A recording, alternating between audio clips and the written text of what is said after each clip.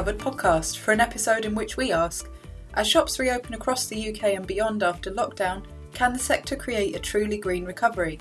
Coming up on today's episode, we talk about net zero collaboration and scaling up sustainability trials with the BRC's Head of Sustainability Policy, Peter Andres.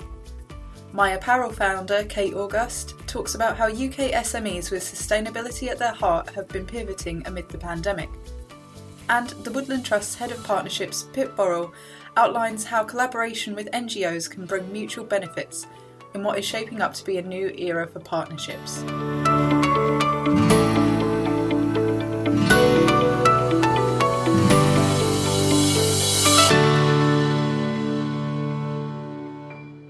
Yes, a very warm welcome to today's edition of the Sustainable Business Cover podcast. I'm ED's senior reporter, Sarah George, and I'm delighted to be hosting this episode for you all this sunny May morning. This episode is kindly being sponsored by the Woodland Trust, so a huge thank you to them and more on that very shortly. I'm all on my own in the virtual ED studio today. Matt's just had his second COVID-19 vaccine, so I imagine he's lounging around drinking Lucozade and having some grapes fed to him, while Luke is having a well-deserved break after our countdown to COP26 event last week. If you missed that virtual event, don't worry, it marked the start of a 6-month-long festival of exclusive content and events from us here at ED, so there are going to be plenty of other chances for you to get involved before November. You can find full information of that festival at ed.net/COP26/festival. That's ed.net/COP26/festival. But I'm digressing a little here. For this episode, we aren't thinking ahead to November 2021, but back to mid-April 2021, when non-essential retailers here in England were allowed to reopen again for the first time since Christmas, as the roadmap out of lockdown progressed. It was a similar picture in Scotland and Wales, just with slightly different dates for different types of business. The occasion was marked in the media as a happy one. People were getting out and about and enjoying the shops with their friends and their family, and store workers were relieved to come off furlough and to receive more security about their role.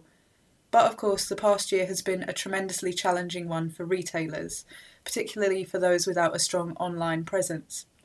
We've seen Debenhams, Topshop and Topman disappearing from the high street altogether, while brands including John Lewis and New Look have closed selected stores, to name but a few names here. The Centre for Retail Research estimates that almost 190,000 retail jobs were lost for good between March 2020 and March 2021. There's also the question about what all of this means for sustainable business and more sustainable shopping habits. On that sustainable business piece, the pause of lockdown has given many businesses that much-needed chance to rethink their strategy and to put net zero at its heart, or to develop new business models that promote the circular economy. We've seen more than 40 retailers signing the British Retail Consortium's Net Zero by 2040 roadmap. More on that later.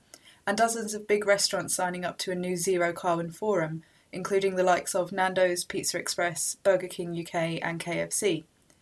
But for many, costs are still going to be seen as a major barrier to green action. And on the consumer piece, while there's been a wealth of studies outlining how we've tended to shop less, locally and from purpose-led brands during lockdown, sales for online fast retailers like Amazon, Boohoo Group and ASOS are up hugely. Also, I'm sure we all saw that rush back to the shops on the day that they reopened in our respective places.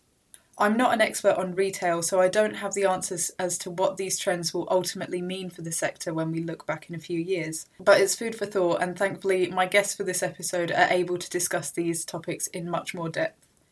Our first guest for today is the BRC's Head of Sustainability Policy, Peter Andres. Peter has played a key role overseeing the consortium's collaborative initiatives throughout lockdown and beyond, also keeping a keen eye on happenings in Westminster as the government continues to plan and roll out economic recovery supports. So without further ado, let's get into the conversation and play his interview in full. Well, hi Peter, it's so great to catch up. How are you? I'm good, thanks. How are you? I'm good, and thank you so much for taking the time to come on our podcast in this very busy time for retail. In fact, I just got a BRC press release this morning, I think, about decarbonisation so far. Indeed, yeah, very, very busy time, but certainly not letting up on any sort of progress on environmental issues. No, I mean, as well as the fact that the green recovery narrative has been going on throughout all of this reopening here in the UK definitely does feel a bit like a light at the end of a tunnel, a little bit like a change in the conversation. So a really great time to catch up. I guess the obvious place to start would be with the pandemic, because while we've looked at BRC research and press releases throughout the last year, I don't think we've caught up. So I'd love to hear about what's been going on over the past year or so to help retailers, maintain or improve their sustainability despite the challenges of lockdowns here in the UK. Absolutely, yeah. I mean, it's been a very unusual year, to say the least. So for many retailers had a sudden drop in demand. They had to close stores. They were not able to sell anything unless they had an online presence. And for many retailers, that was hugely problematic and challenging. And with no revenues coming in, they had to furlough many of their staff and sort of really take a sort of back seat and just waiting on sort of clarity from the government around when they can reopen and start trading again. It's led to sort of big shifts in sort of how the customer base has also been, shopping throughout the pandemic. Obviously, massive increase for online sales. But there were certainly a few retailers who were deemed as essential that did stay open right through the pandemic and had to ensure that their workers and their customers were able to operate safely throughout that. So what has BRC been doing? I guess we've been working very closely with members to help them through this incredibly unusual period of time. So as well as that sudden drop in demand, what had happened is obviously retailers had all this build-up of supply coming in from all over the world for all of their goods, which they were no longer able to sell or even to hold in warehouses in the UK. Now, this led to some big challenges around how to deal with suppliers, and different retailers took different sort of approaches. And in some cases, some people working in supply chains were losing out because of the decisions that had to be taken here in the UK. What we did as BRC is we sort of convened those retailers who are having those challenges to work with government to identify what sort of solutions can be done to secure the sort of livelihoods of those people in countries right across the world, from Bangladesh to India and other places. And that was a mix of what retailers could do, but also how government could usefully use more of its aid budget to support people who may not have furlough schemes or sort of income protections in their countries. As well, we've had various different challenges over the last year around the well-being of people in certain countries like Myanmar with a military coup, and in China with what's been happening in Xinjiang. Retailers, again, really wanting to do the most responsible thing in this case, but it was not always clear what the sort of right direction was. And again, to bring retailers and government to the table to try to work through what those challenges are, what is expected, what can be done. And that's where BRC acted as that sort of convener to pull all of that together. So that government engagement piece was absolutely essential for us. But at the same time, we're working on our climate roadmap to really drive forward decarbonisation right across the retail industry. We started that before the lockdown commenced, and we expected that to be sort of shelved until things got back to normal, but it was absolutely the opposite. And we had retail CEOs calling up and saying, this is essential, keep working on this as fast as possible. Well, that's fantastic to hear. And you've talked there about the need to pivot in supply chains and about some of that appetite for decarbonisation, which we can touch on again in a moment. But I've also seen some interesting pivoting going on around waste and in business models. So just in the past week, I've looked at IKEA's buyback and Asda selling secondhand clothing. And then before that, sort of in between the lockdowns last year, Selfridges was looking at rental and repair. And obviously we're at the point now where shops are back open, and I wanted to talk about the engagement piece here, because we've obviously all been sitting at home and either not shopping or shopping it online. So do you think that these new business models, as well as obviously the preventing waste, could engage people with the sustainability conversation and get them back into stores? Absolutely, yeah. I think it's certainly in one sense an added benefit of going into the store. You're not just purchasing; you could be returning an item, you're getting it repaired or so on. So it's real additional attraction to people, and it's for retailers, they've got to be finding new ways to engage the more environmentally conscious customer base that we've got. And I think the pandemic has probably brought to light some of the connections that we have with our natural environment, that we do have an impact on it. It has an impact on us, and we've got to be acting in a more cohesive way with our planet to try to prevent some of the sorts of challenges that we've been facing from happening, not least climate change, which is the greatest sort of existential threat that we've all got. So with the waste bit, there's been some really good sort of initiatives by individual retailers to do that, both physical stores to attract customers in, but also online businesses that have been staying open throughout the pandemic. We do need to make sure that these initiatives do become business as usual, the norm for business. And I think this is where regulation has a real critical role to play. So we've already got existing regulations, such as WEEE regulations around electronic waste. So any customer can return to store a product of a similar sort of size, electrical product, when they are purchasing a new one, and that one then be repaired or extracted, recycled, and so on. But we're also facing new regulation coming down the line, such as a deposit return scheme for drinks containers. So we need to be bringing our drinks containers back to store once we finish with them to redeem a deposit. But also things like extended producer responsibility for textiles. So businesses very much having to think about at every level of product design right through to end of life, what materials are going into it, how best it can be utilised in more of a sort of closed loop sort of process. And we've also got things like plastics packaging tax, which will require sort of a certain amount to be recycled content of our packaging. So that regulatory piece will be bringing the whole industry forward, the whole economy forward in many ways, to be more sustainable. But it shouldn't be forgotten that there are certainly some businesses that have been doing this for many years, such as Barbour, who have been offering jacket repairs, such as Timpson's, who do shoe repairs. So a business model there built up on making that repair offering. So certainly retailers are seeing that there's a greater opportunity here to do more, to engage their customers, as well as meeting environmental expectations. And I think we're going to see more and more of this as things progress.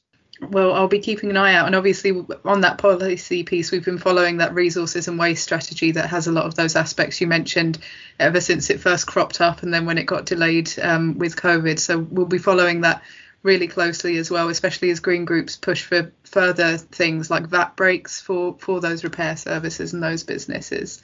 But I wanted to touch on, of course, we've touched on the climate and carbon piece, and as seen in the consortium's climate action roadmap, which has dozens of businesses signed up, there is a lot of ambition on things like decarbonisation from these big retailers. As you said, some of the biggest brands, their CEOs were saying, well, this needs to remain critical throughout lockdown. And I wanted to get your feel on whether you feel like retail is adequately prepared in terms of policy on the carbon side as well as the resources side. So there's been a lot of talk about building back better, but a lot of sectors are looking for that extra bit of clarity ahead of COP26. You're right. I think the carbon challenge, or the climate challenge, is probably one of the greatest ones that we do have, and certainly business leaders are waking up to it. They are seeing that their customer base is shifting to be more conscious around environmental impacts, that investors are already asking for this, and I see that regulation is evolving as well. The UK has its own net zero target for 2050. But we don't yet have the clear strategy that businesses need to start making their investment decisions now that are going to get them to net zero. And it is absolutely critical that businesses and government can work together on these issues. Now, what we've done at BRC is develop the roadmap. So we can set out a sort of pathway and how that would look to get the industry to net zero by sort of 2030, 2035 and 2040.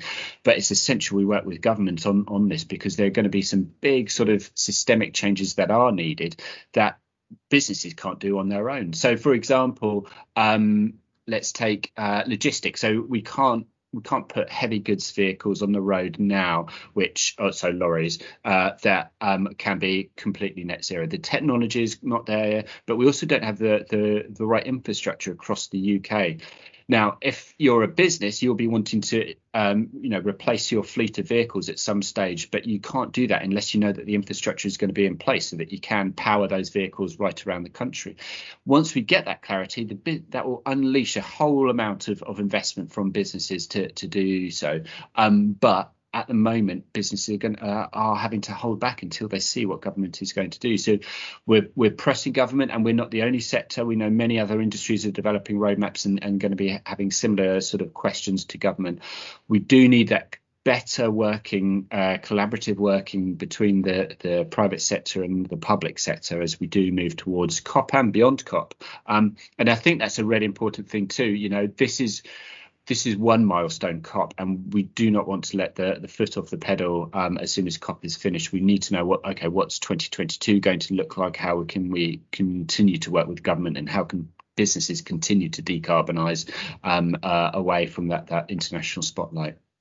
Fantastic. Well, thank you so much for your views on this. And then I know we haven't got much time left, but I do wanted to touch on something that I think is really important. So we've talked a lot about these big retailers, your IKEAs, your Asdas, your Timpsons, but I know we'll probably have people listening that work for and buy from small businesses as well. And as many times as I write a positive headline about a big retailer, I get a comment about how this is a really tough time for SMEs, and it hasn't always been possible to keep that focus on sustainability throughout lockdown, that maybe the question of profitability and staff well-being is just much bigger and doesn't seem compatible. So I wanted to ask what advice you could give to these SMEs at the moment, and what sort of supports you would point them towards.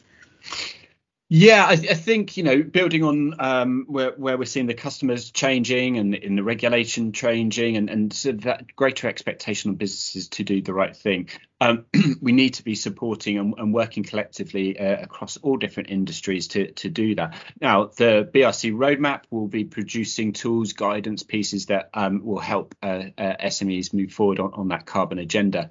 But there are two other bits on that carbon agenda that I think would be really useful for SMEs to take a look at. So the first one is the Zero Carbon Business Partnership that's convened by the Broadway Initiative. So that partnership brings together a cross-section of business organisations, energy networks and environmental support services to help those smaller businesses cut carbon more quickly and thrive in that new low carbon economy. The other one to look at is the SME Climate Hub. So this is a bit of a partnership, an international global network really to help SMEs really move forward on that. So both very useful sources of information for SMEs to take a look at.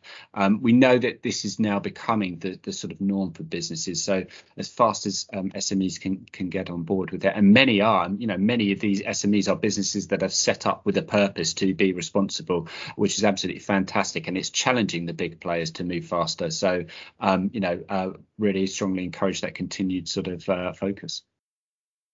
Thanks once again to Peter for his time. Hopefully that's given us all a feel for this episode, a great broad overview of the state of play within the sector and in regards to its engagement with policy. From Peter's big picture piece, we're going to zoom in on the SME space, specifically to SMEs with sustainability built in from their inception for our second interview. My next guest is Kate August, founder and director of the business that was, until this month, known as My Apparel. For those unfamiliar, this is a Liverpool-based brand stocking a curated selection of ethically made clothes and accessories, as well as sustainability-related goodies including books. My last order from Kate was actually a copy of Slave to Fashion by Safi Amini. Can thoroughly recommend that to anyone interested in fast fashion and sustainability. But I'm getting slightly off track here. So in this interview, Kate is outlining what lockdown has been like for her and her peers in the sustainable SME space, and explains why she is deciding to rebrand as My, focusing on wellbeing products and services from this summer. She also has some cracking takes on what new commitments from big businesses really mean and what this could mean for smaller players in the sector too. So here is that interview with Kate in full. Good morning, Kate. It's such a pleasure to have you on the podcast today. How are you this morning? I'm good, thank you. The sun is shining finally in Liverpool after what feels like a week's worth of rain in one day. But no, all good, thank you. Thank you for having me. And thank you for coming. And I'm afraid the rain has definitely moved my way. So if anyone can hear the tapping on my window, I'm very sorry. And it's not me tiffy tapping. It is just Mother Nature, the joys of recording from home. So yes, absolutely delighted to have you on this episode, which is all about sustainable retail, sort of repping our SME voice here. And I'm a big slow fashion person on Instagram, and I've been following Me Apparel for some time now. But for those that are listening that aren't aware, I'd love to run through a little bit more about what the brand is and why you were motivated to set it up. Yeah, so My Apparel started 3 years ago. We're a sustainable fashion platform where I sell ethical brands from around Europe. So it started on a journey of, if people are going to buy new, well, then they had to buy better. So I took the opportunity to do my research, and I went out and sought the right clothes that I felt like my customer would love, but ethical and sustainable. So I went out and I did lots of emails, lots of phone calls. I went to Berlin trade shows, because that's where some of the biggest green trade shows there are, where people come together to showcase their beautiful product. And I met with founders, and I curated my own collection of brands that I felt would resonate My Apparel well. And yeah, it has been a really lovely, interesting journey this last 4 years since I've been putting it together, but we've been live for 3 this summer.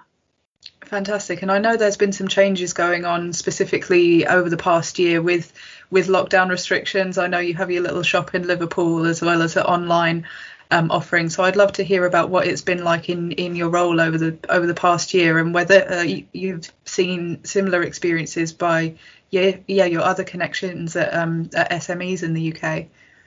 Yeah, so back in, it seems quite long ago now, doesn't it? It feels like we've completely skipped a year. But back at the end of 2019, that whole year I was actually at the Royal Albert Dock in Liverpool. And it was a fantastic experience to meet like customers face to face, as it were. And it was a really good year, and I felt that year was a really good year to kind of showcase sustainable fashion and talk about slow fashion and really start leveraging it. And then I don't know whether it's lucky or thankfully, but I chose the option to not continue with the store, because it was originally only going to be a pop-up for 3 weeks, and I was there for 12 months. And I decided to close that to then look and focus on my website. And then 2 months later, COVID happened. And like all small medium enterprises across the UK, everything just closed. 1 minute I was at another little pop-up in Liverpool, a store in a store.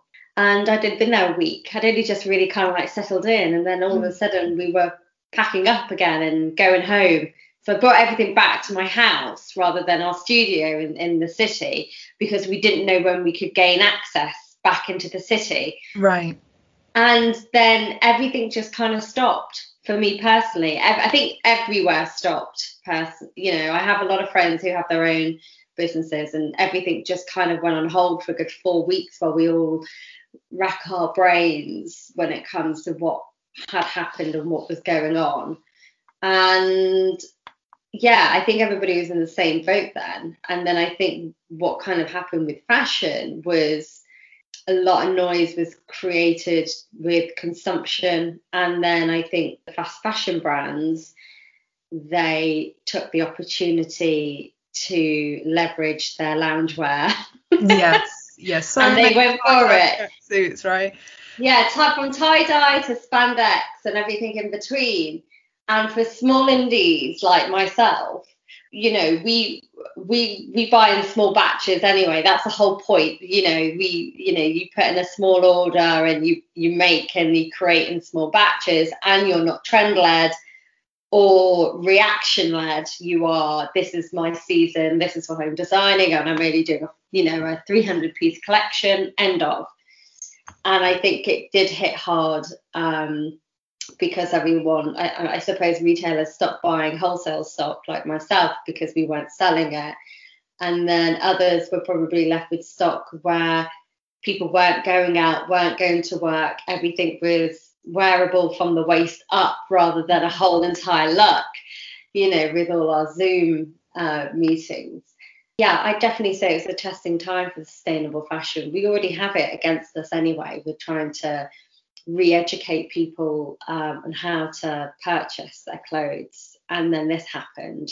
I do believe, in my opinion, I felt like we were all in the same boat at one point. For sure. And I guess it's good timing that I'm speaking to you today, because I know you put a post on the brand Instagram the other day saying that COVID has sort of made you stop and reconsider what the future of the brand is, and that soon the apparel is actually gonna go, and there's going to be more of a focus on well-being. So I'd love to hear a little bit more about behind the scenes of that decision as well. Yeah, so basically I took the opportunity because, like many, we were just literally sat at home staring at our screens what to do, and I decided to take a step back, and it didn't sit well with me to kind of push sales when I knew a lot of people around me were losing jobs. So I took the time and I decided to not buy, because obviously as a wholesaler we buy in stock and then we sell it. And so I decided not to buy any more stock and sell what I had. And then because I have my own mental health matters, I deal with my own well-being, I wanted to create more of a wellness creation rather than an apparel collection. Now, I've been in the industry for over 20 years, fashion. It's all I've ever known. So for me to kind of take a step back and go, I'm going to go into wellness is kind of huge, because I'm going into a complete whole new different industry. But for me, it fits with myself perfectly through my own my own recovery within mental health as well. I just thought I wanted to bring this to the forefront of people rather than fashion, because there's so many amazing companies out there that are doing amazing things when it comes to sustainable fashion, and I just felt personally it didn't sit well with me anymore. I will always be an advocate for sustainable fashion, but I think right now I think people's mental health is the key priority through everything. And because I've gone through my own journey with mental health, I think it's definitely something, and it is definitely something I want to bring to the forefront of people through product and also through mindfulness as well. So it's definitely something that we're all thinking about more with lockdown, and it actually links to the sustainability piece as well. Just look at the links between what people are seeing about nature, and about taking time off to appreciate that, and taking time to connect with community campaigns, and how that ties in with their mental well-being. So it is intrinsically linked, and as I say, I'm sure you'll have a great little customer base there, a great niche that's really passionate about both of those things. And then other than these surveys that we're seeing about prioritizing well-being, time in nature, flexible working, I keep seeing research saying that people want to shop small and local. They want their purchases to help the community.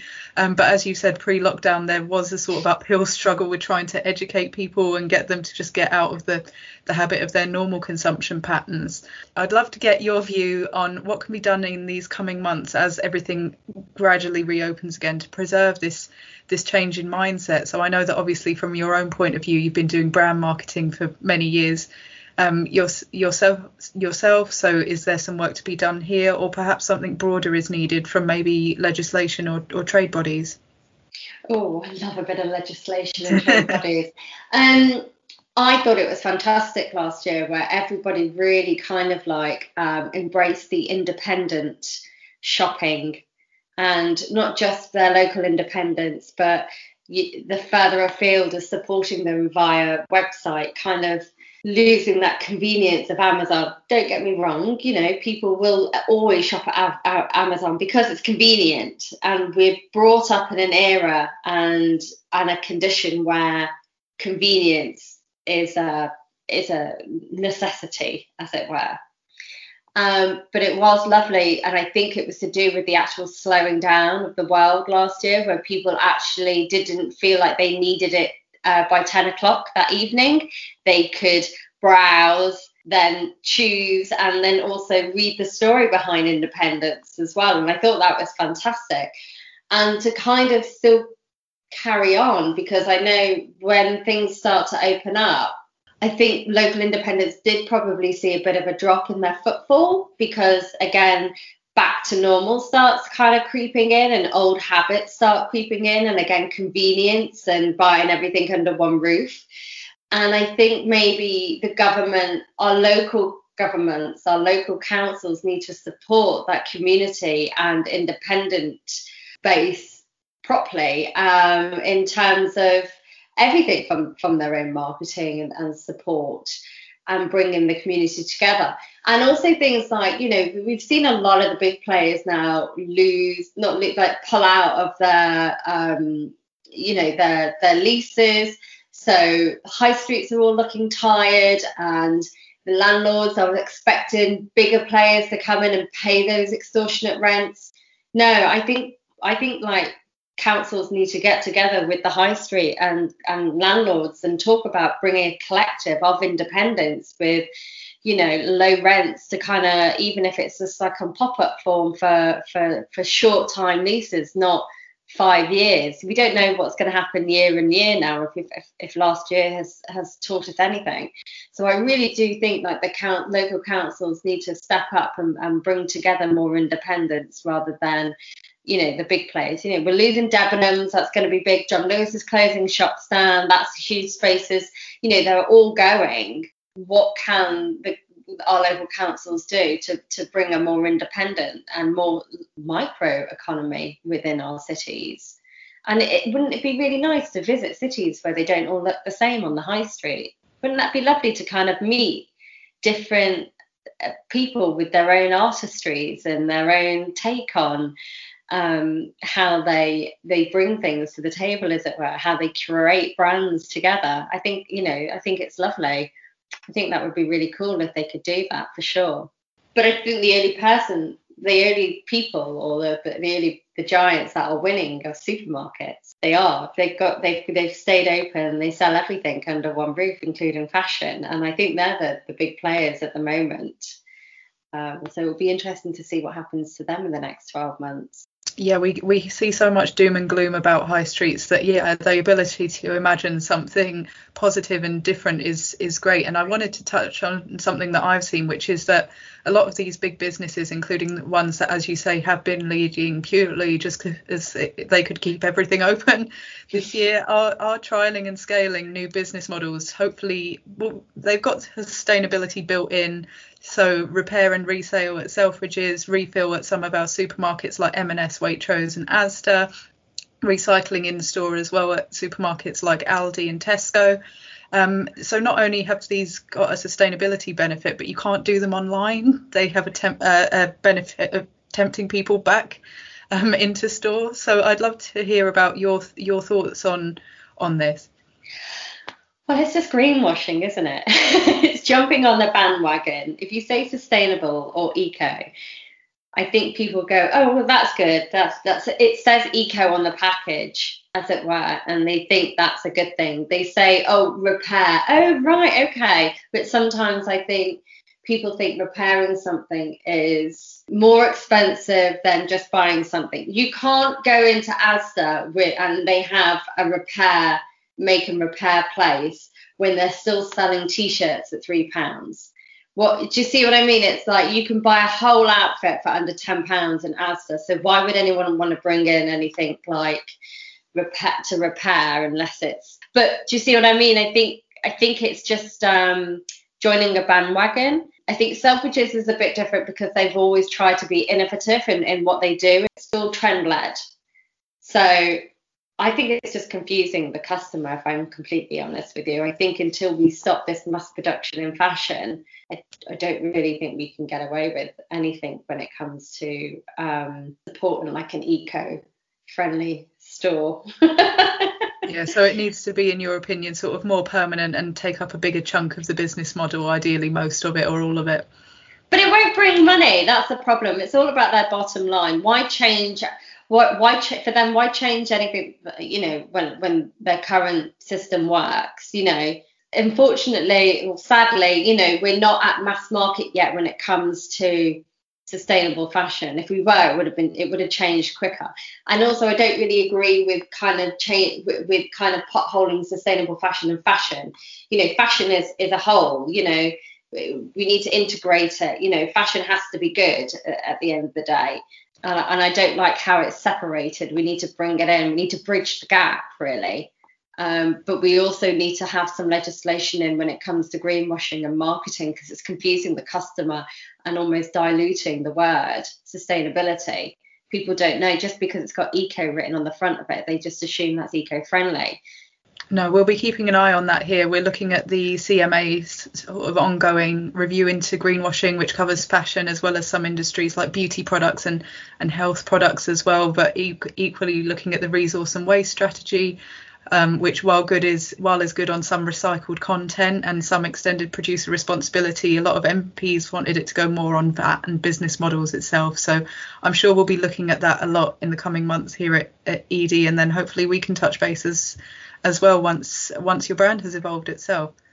That would be wonderful. But I think also, just to go back on a government point of view and a recycling point of view, we do need that extender producer responsibility, not just within fashion, which I know they're going to be pushing this year, but, you know, throughout the course of all industries, because, you know, the producer does need to take responsible for what it is putting out for it to be turned back into something else. But we still don't have the facilities to do what we want to do, that's where the government also needs to be putting money to talk to people and be innovative in that rather than, you know, other things. So it would be interesting to see what would come with that in the next 5 years, and it would be interesting to see what other countries are doing, because I know France is doing really well at the moment, and Canada and America, they've all got their own different pockets of what they're working towards in terms of circular economy, be it in food or fashion. So I think it would be good for us to kind of take note to see what's going on and build that into our own makeup within the UK. Another big thanks to Kate there for her time, and I'm sure everyone listening will join me in wishing her the very best of luck with her venture into the wellbeing space. Kate's story will doubtless sound familiar to anyone working in SME retailing. A recent Simply Business survey found that 2/3 of UK SMEs were forced to temporarily stop trading over the past year. Retail was among the worst here, along with the likes of hospitality, events and health and beauty services. That same report found that just 10% of UK SMEs feel completely confident about their long-term future in their current form. On the plus side, many are either rethinking products and services completely, upskilling staff, that was a 22% in that same Simply Business survey, changing their communications, that was 33% in that survey, or launching online or contactless services. So there is some opportunity here as well. Only time is going to tell what the state of play for SMEs will be, but I love what Kate had to say about this being a chance to reimagine the high street and to keep supporting consumers who have changed their habits. We're going to take a short break now before we come on to our third and final interviewee, Pip Borrell, Head of Partnerships at our kind sponsor for this episode, the Woodland Trust. In that section, we'll take a look at how partnerships can bring mutual benefits and boost the chances of a truly green recovery for the sector as a whole. So join me in a moment for that discussion.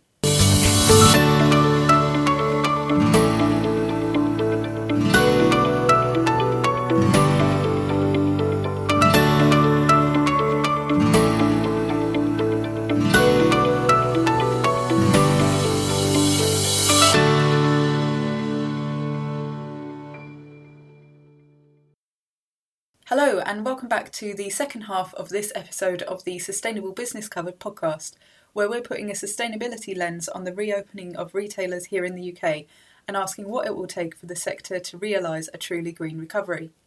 The first half of the episode set the scene and answered that question on a big, broad level before zooming in with a fantastic individual story from the sustainable SME space.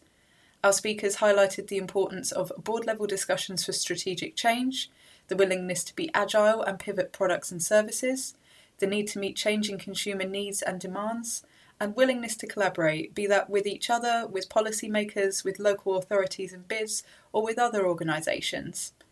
In this second half of the episode, we're putting even more of a spotlight on that collaboration piece, in conversation with the Woodland Trust's Head of Partnerships, Pip Borrell.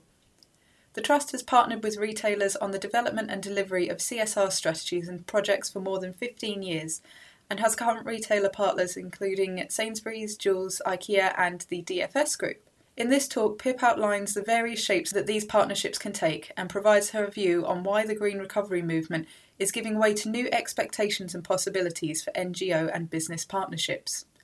So let's hear that interview with Pip in full. Hello Pip, it's a pleasure to have you on the podcast today. How are you and whereabouts are you calling in from? Thank you so much. It's a pleasure to be here as well. So I'm calling from Lincolnshire, which is just down the road from our HQ here at the Woodland Trust. Fantastic. Well, nice sunny afternoon just before a bank holiday weekend. So I'm glad I managed to catch you before that. So I know we're here for our episode about a green recovery from retail, but some of us might not necessarily see the connection between the trust and the retail sector. So it would be great to hear about how the trust works with retailers here in the UK.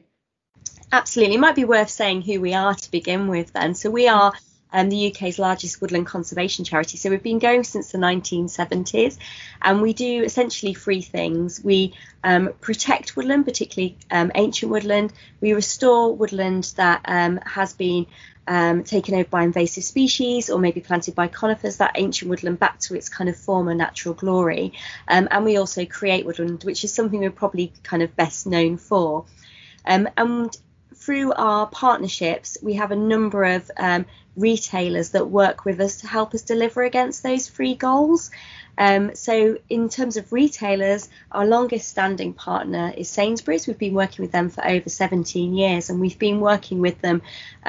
We first kind of discovered the role that trees played in helping egg productivity. So we were working with them for a number of years, planting trees across their chicken farms, and that translated into the retail stores through cause-related marketing. So every time someone goes to a Sainsbury's store and buys a dozen eggs of our Woodland Eggs product, a few pence comes to the Woodland Trust, and we help reinvest that back in tree planting across the UK.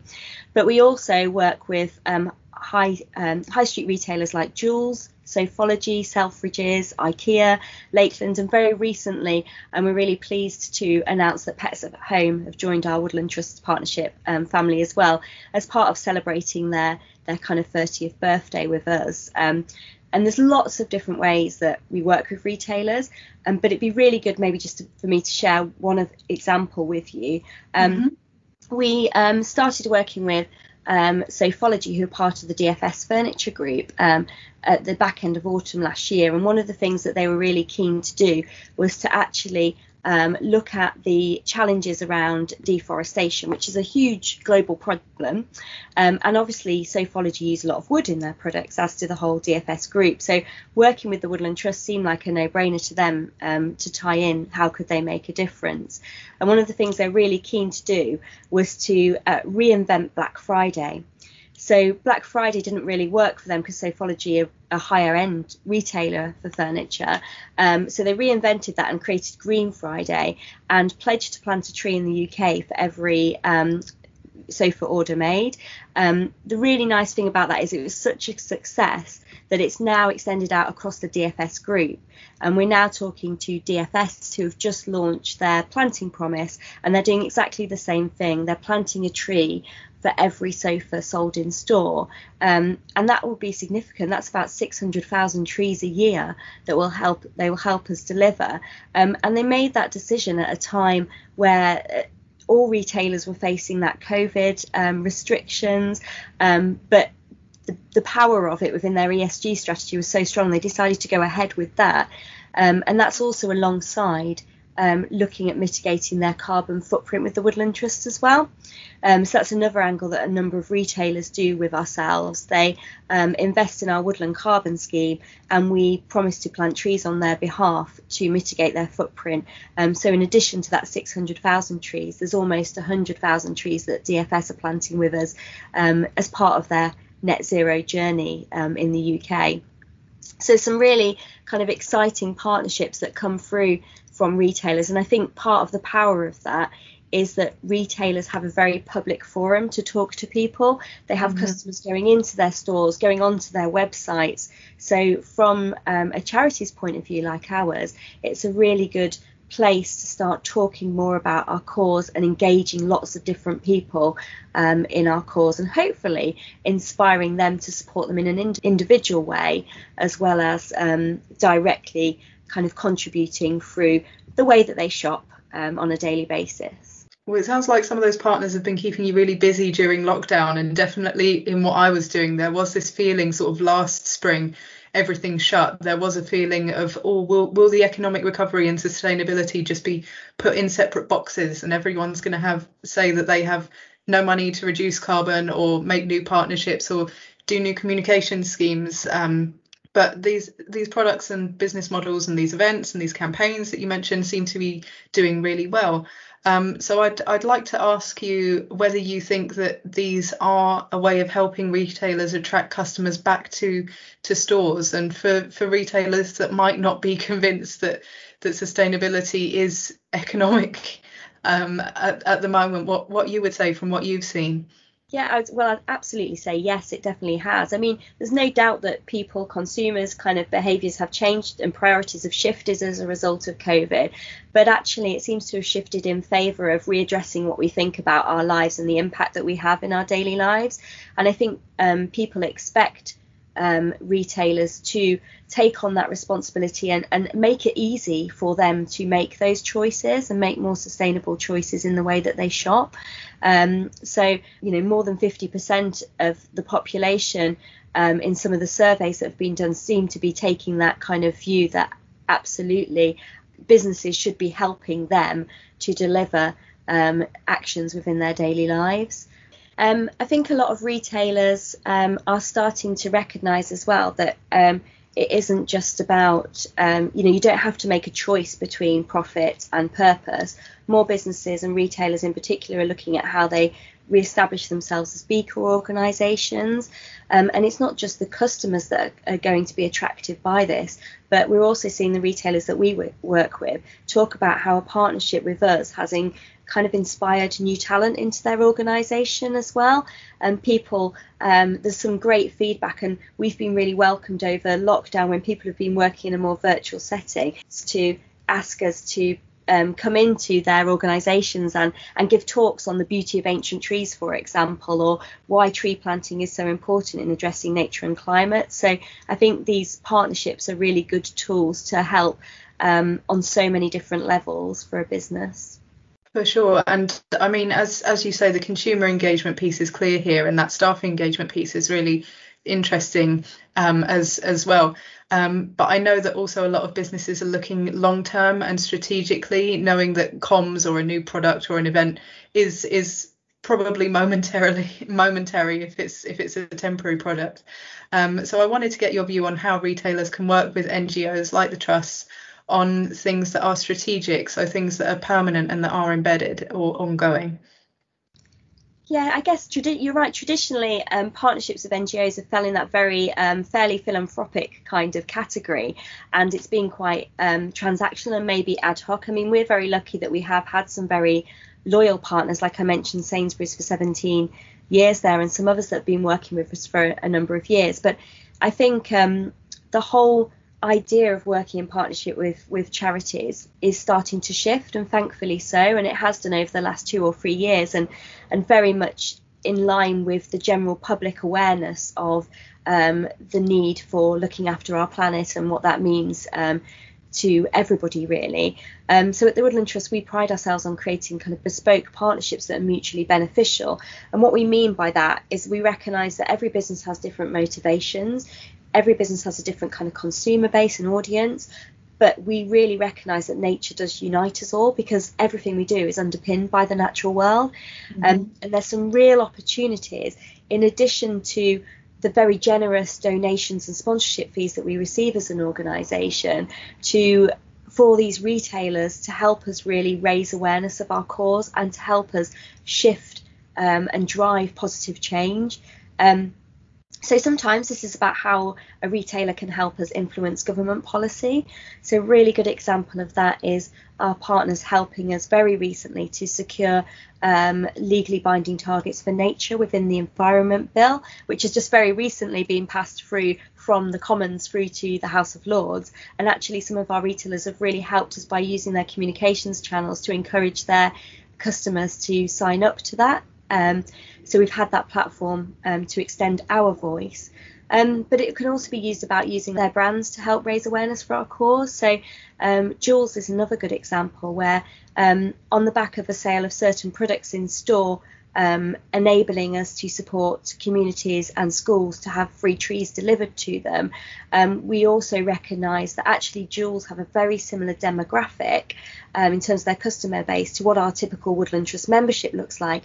So we've been working with them to inspire their customers to actually come and support the Woodland Trust, and even to the extent of having the luxury of having the Woodland Trust brand sitting alongside the Joules brand in their shop windows over the Christmas period, which is fantastic, kind of something that partners can help us with, that makes that that relationship much deeper than just providing us with a kind of financial support. Not saying that financial support isn't necessary and vital for our work, because it absolutely is. No, it's that two-way street, isn't it? That multi-channel of partnerships that seems to be increasingly important. And I wanted to touch on there. So we've talked about that relationship between retailer and NGO, and then vice versa, and then a little bit on the policy piece as well. But we all know that a truly green recovery for the whole sector will need collaboration of all kinds. So I wanted to get your view on the overall and other shape of collaboration that you've seen in the sector. So perhaps if you want to see things between retailers or with local councils and bids as well, or just more on that policy piece. Yeah, absolutely. We are going to need to throw everything at it, isn't it? We're facing lots of crises: the climate crisis, the nature crisis, health and wellbeing crises, and we know urgent action if we're going to kind of save our planet for future generations. And let's face it, time is ticking. And I think the thing to take away, though, is that the ability for us to initiate and to deliver a green recovery is within our grasp, and we can kind of create that more prosperous future that we'd like to see for everybody. And as you say, collaboration is key to that.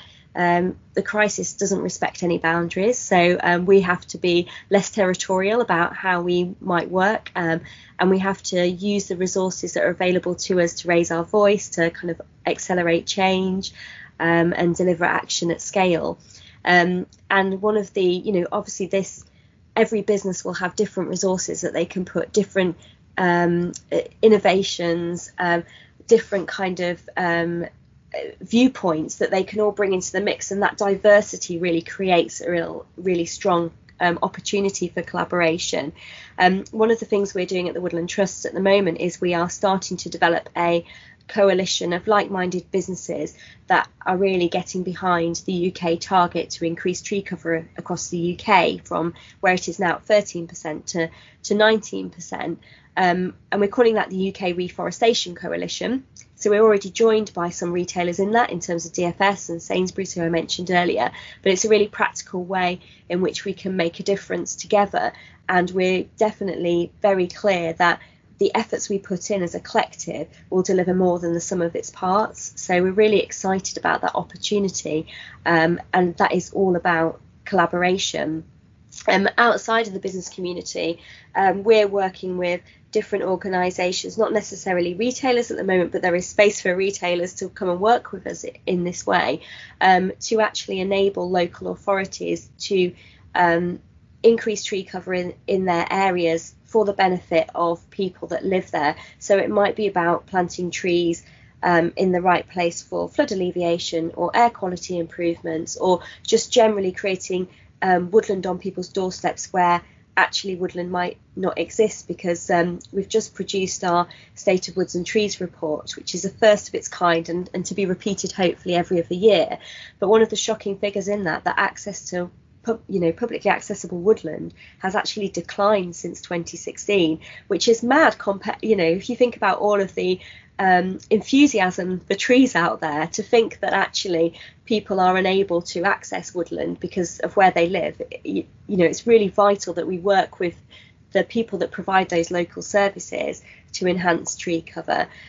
So we've started a fund called the Emergency Tree Fund across the UK, and we're working with local authorities to enable them to apply for that fund to increase tree cover where they are for all sorts of different reasons. And we're looking for businesses to help support us in that and be part of that kind of puzzle, because obviously businesses themselves will be part of that local community as well. So they'll already be connected with those local authorities, already have staff working in the area who they want to improve the health and well-being of those staff. So there's some really good connections there as well. Pip was our last but by no means least guest for this episode, so a big thank you to her for rounding off the conversation, and a final big thanks to the Woodland Trust for sponsoring this episode. If you're keen to find out more about any of those initiatives that Pip mentioned, or to contact the Trust for more information on how to potentially get involved, you can visit their website. That's woodlandtrust.org.uk/partnerships. That's woodlandtrust.org.uk/partnerships. We're almost out of time for this episode, which rather selfishly is good news for me, because I'm keen to get out and enjoy some of the sunshine we seem to be looking forward to this bank holiday weekend. But before I wrap up, I just want to highlight the fact that registration is now open for our next online event. So if you enjoyed this episode, I'd love to see you there. Our event is a 45-minute masterclass on implementing the recommendations of the Task Force on Climate-Related Financial Disclosures, the TCFD. This session is hosted in association with Inspired Energy and is taking place at 1 p.m. British Summer Time on Wednesday, June 23rd. So save the date if this is something you're working in at your organisation. You can find full information and registration forms at ed.net/webinars. That's ed.net/webinars. And as I briefly mentioned at the start of this episode, that masterclass is forming part of our 6-month-long Countdown to COP26 festival of exclusive ED events and content. You can find full details about that whole programme at ed.net/COP26/festival. That's ed.net/COP26/festival. I hope to connect with as many of you as possible during that campaign, whether that's at an event, in the comments of one of my articles, or simply right here on our podcast. But for this episode, it is a goodbye from me. Goodbye.